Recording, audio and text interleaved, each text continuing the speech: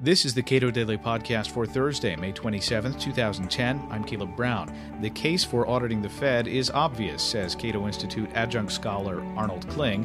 We don't know how we got to where we are, and where we are is unprecedented in terms of the monetary base and the tools the Fed claims the authority to use and the sources of that authority.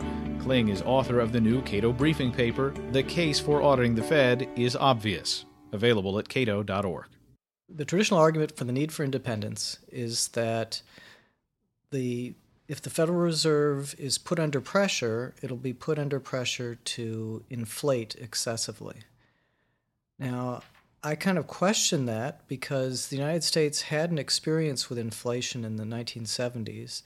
It was very unpopular. It cost many politicians their jobs, and I think politicians remember that well enough not to be pressing the Fed for inflation, and I have not seen any signs of politicians doing that. By the same token, political actors are not independent. They are subject to people's whims, and they frequently do things that the results of which are unpopular. That is, over about the same time period, people became very disenchanted with the growth of government. So it seems like the independence of an institution doesn't necessarily guarantee that it's going to not engage in actions, the results of which are very unpopular. And it doesn't guarantee that the actions are not mistaken or that the actions should not be second-guessed. I don't think there's any really good reason not to evaluate what the Fed has been doing, given that what it's been doing has been so unusual and so unprecedented. So in some sense, are you arguing for reducing the independence of the Fed? Because if the idea is to evaluate the policies that the Fed has undertaken over the past couple of years, it would seem then to, if you're judging them, to perhaps invite some action that would take away some Fed independence. I think what I'm inviting is an evaluation of what they've done that's unusual over the last 2 years, why they did it, and what the consequences were. And then people can look at and say, should this be done again? In some sense, it's for their own benefit. I mean, I've worked in a company where we had an internal audit department, and the internal audit department took a very thorough look at the function that I was performing, and they said, well, it's ultimately for your benefit that we're auditing that function. And you could argue that it's ultimately for the benefit of the Federal Reserve and for all of us that their decision process be audited. It shouldn't just be left. We shouldn't just say, well, whatever they did, they must know what they're doing, and therefore we shouldn't look at it. That's just a very strange way to treat anybody in a corporate setting, in a democracy, in anything other than a dictatorship. Ron Paul has been the chief proponent of auditing the Fed for a while, and I can remember a very clear exchange between him and Ben Bernanke. And Ben Bernanke said, if you want to audit our books, of course, you can do that at any time. And Ron Paul's response to that was, well, of course, it's the policies that we want to audit. Yes, and I think it's no longer Ron Paul. My sense is that there are many now in Congress who are interested. And I think what I'm surprised at is that there's not more of a clamor in academia to undertake an audit, considering the strange things that have been going on. When the Fed doubles the size of its balance sheet, when it buys, traditionally, if you had your textbook monetary policy, an open market operation consisted of the Federal Reserve, this is in the textbook, buying short-term bonds in the bond market. And in fact, what it does is even kind of simpler than that. And then you would think that the next step, if you decided that short-term interest rates couldn't go any lower, might be to go out on the yield curve and maybe buy 5-year bonds or 10-year Treasury bonds. But these would be Treasury bonds.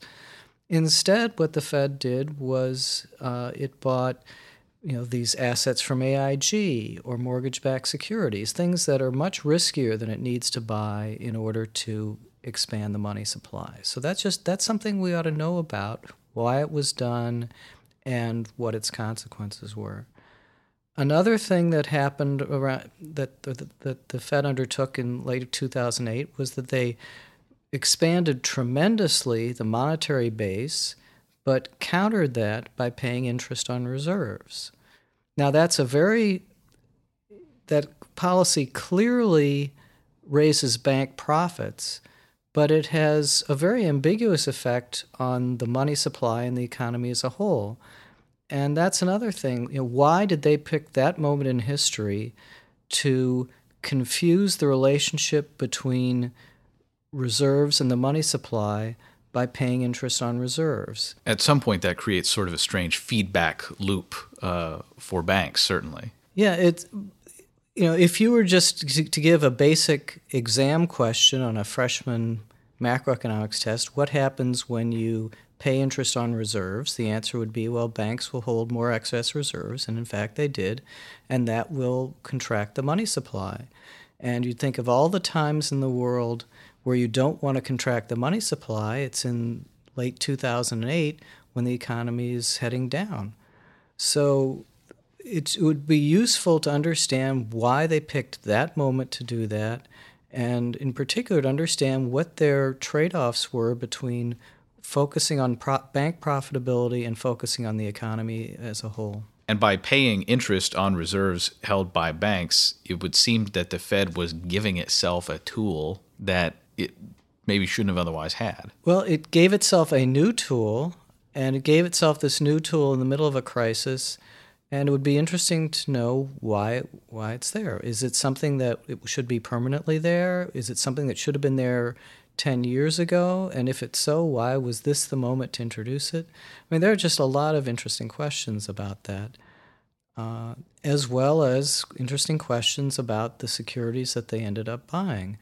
I think there are potentially two theories of the crisis that they could have held at the time. One was that it was a solvency crisis, that the banks had bad assets, and another was just a liquidity crisis. Just people lost confidence for no reason. These were perfectly good securities, but people lost confidence for no reason. And all the rhetoric of the Fed has been based on that latter interpretation, the panic interpretation. And yet I think most people who look at it think that these were genuinely bad securities that were structured so that they lost money in the housing crunch. The crisis really began when people who invest in housing for a living began to short it. Yeah, well, I think the end result has been that house prices have fallen, and that a lot of these securities turned out to be extremely sensitive to house prices. So one of the things you could do if you were to audit the Fed is to see how these securities performed. Cato Institute adjunct scholar Arnold Kling is author of the new briefing paper, The Case for Auditing the Fed is Obvious, available at cato.org.